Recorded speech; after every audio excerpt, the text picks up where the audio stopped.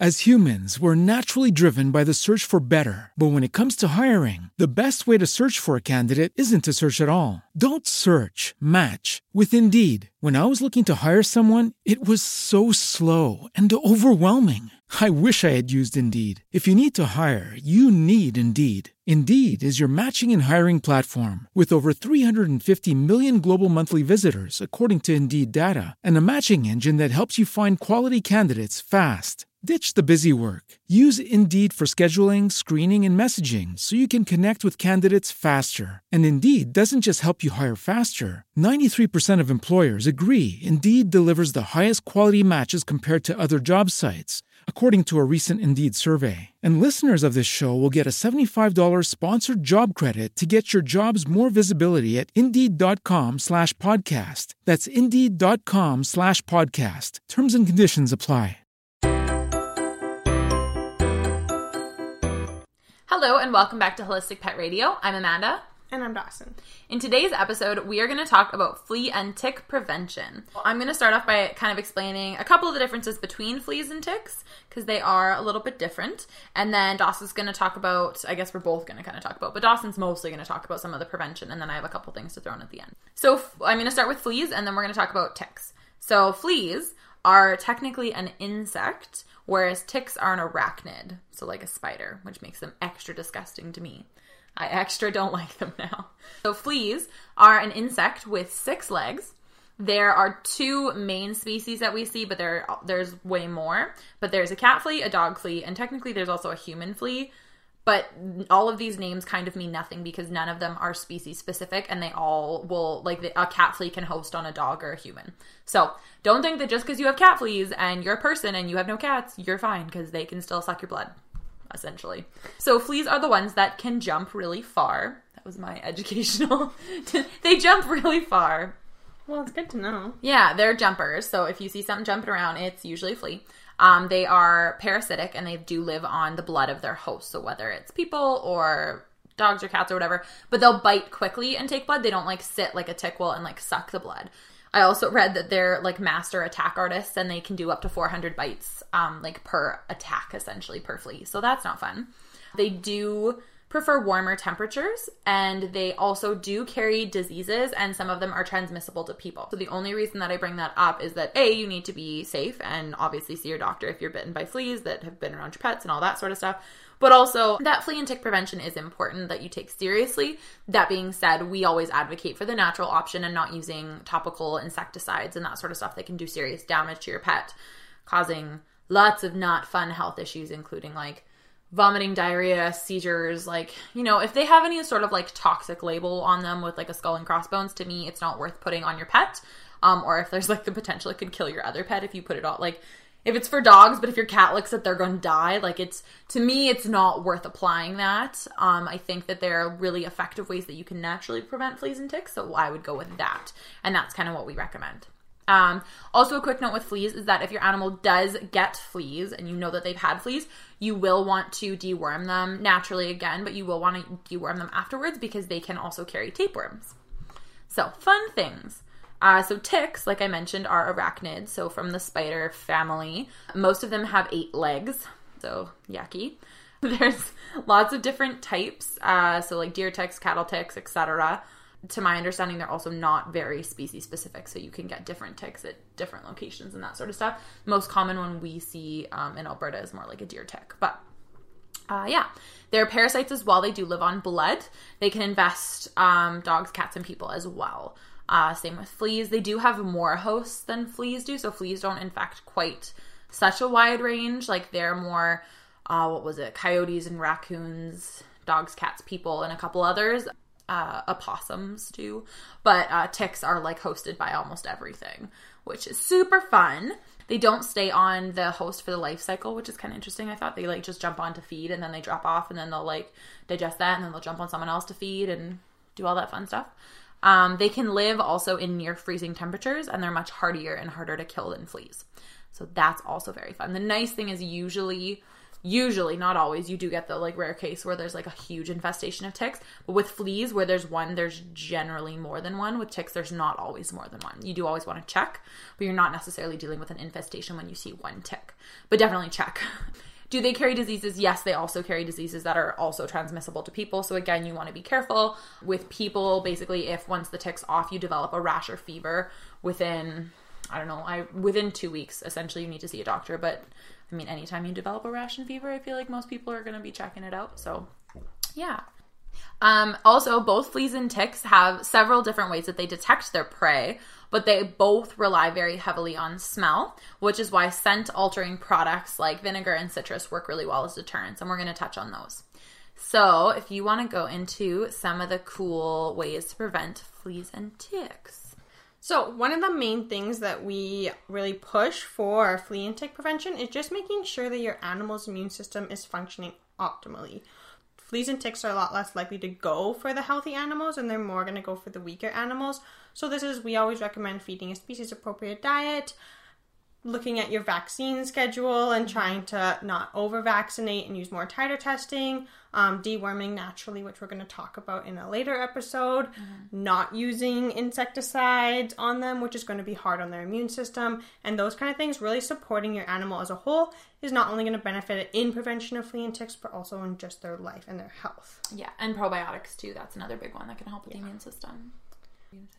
And then, because you do want to, work to prevent them, because as Amanda mentioned, they do carry different diseases and stuff, and you don't want to have to deal with that, so there are some different ways. So the first one we're going to go with is a herbal flea and tick collar. So you can either purchase these, but make sure you read the ingredients and try and find a very natural one and be very picky and do your research, or you can also make your own.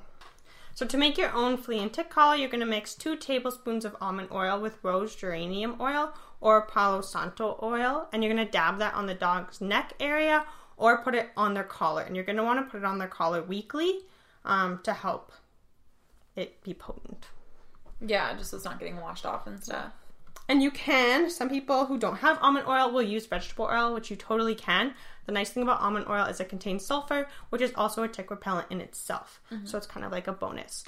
Just to note, this is not for cats or pregnant dogs. And I was going to say too, you could also use cedar is another one. I don't know if you talk about that later on. Cedar oil? There's cedar or lemongrass, I believe. Yeah, cedar, lemongrass, or peppermint as well are other options for getting rid of fleas and ticks. So if you have those, always we recommend using high quality essential oils, but if you have any of those on hand as well, that works pretty well too. And then citronella as well. If you have that oil, you can use that as well. So another thing you can do, which is also not for cats, is a tick shampoo. So you're going to mix several drops of the Palo Santo oil with a lavender shampoo and really suds it up on your dog and try and leave it for 20 minutes or as long as you can get your dog to sit still. This will kill any existing ticks that are on them and prevent new ones.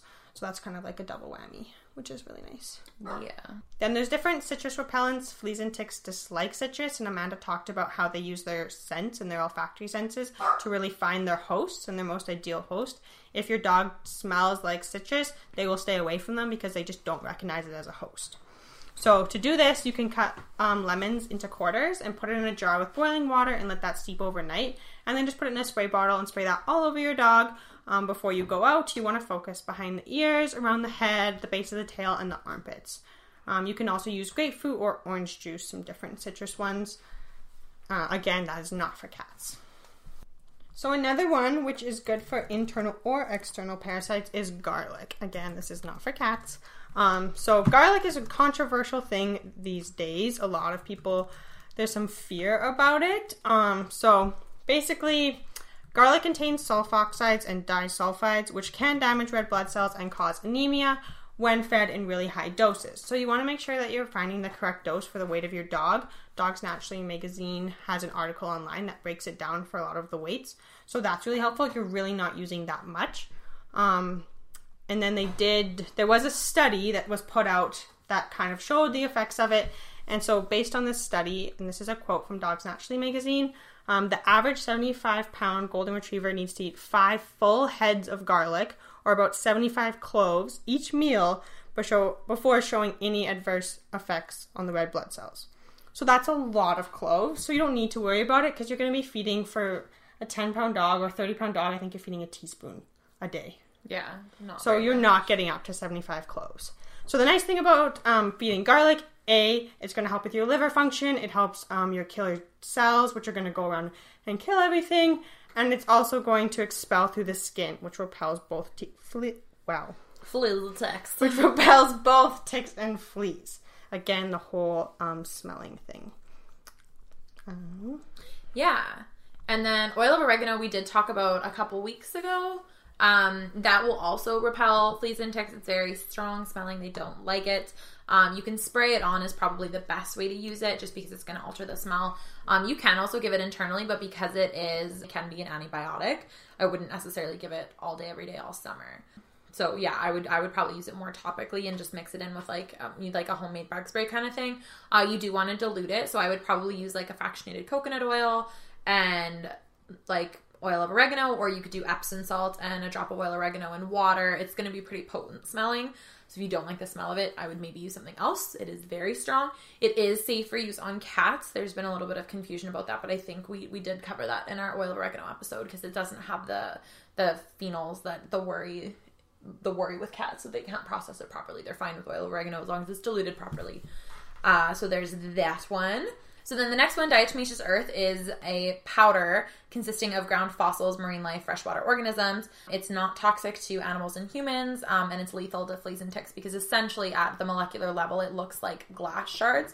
So it's super sharp, so it basically pierces their exoskeletons. It causes little scratches, and they dehydrate and die. It's kind of sad, but it works really well. You can also use it like in your garden for spiders and ants and all that sort of stuff. For that, you can use non-food grade. For applying it to your animals, you do want to use food grade, and you do want to make sure that they're not inhaling it. And if anyone in the family does have asthma or respiratory issues, or if the dog has respiratory issues, I would probably skip this one just because it can be aggravating if they're inhaling it. You want to avoid inhalation, but just in case, it's extra aggravating to anyone with respiratory issues.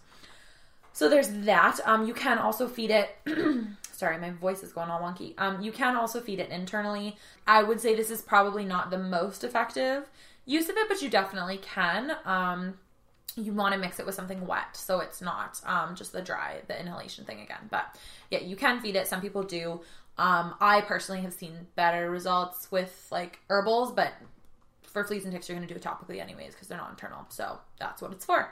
You can also sprinkle it on your carpet, I was going to say, or bedding or like pet bedding or anything like that might have fleas or ticks living on it, like off the host. Sprinkle diatomaceous earth on it. It works really well. And then make sure you have a good vacuum that can vacuum it up. Next, coconut oil also, interestingly enough, will kill and repel fleas because of the lauric acid content in it. Not ticks, but fleas. You can apply it topically or give orally, and then you're going to give about 1 teaspoon per 20 pounds body weight. And then the last one that I had to talk about was vinegar and or apple cider vinegar.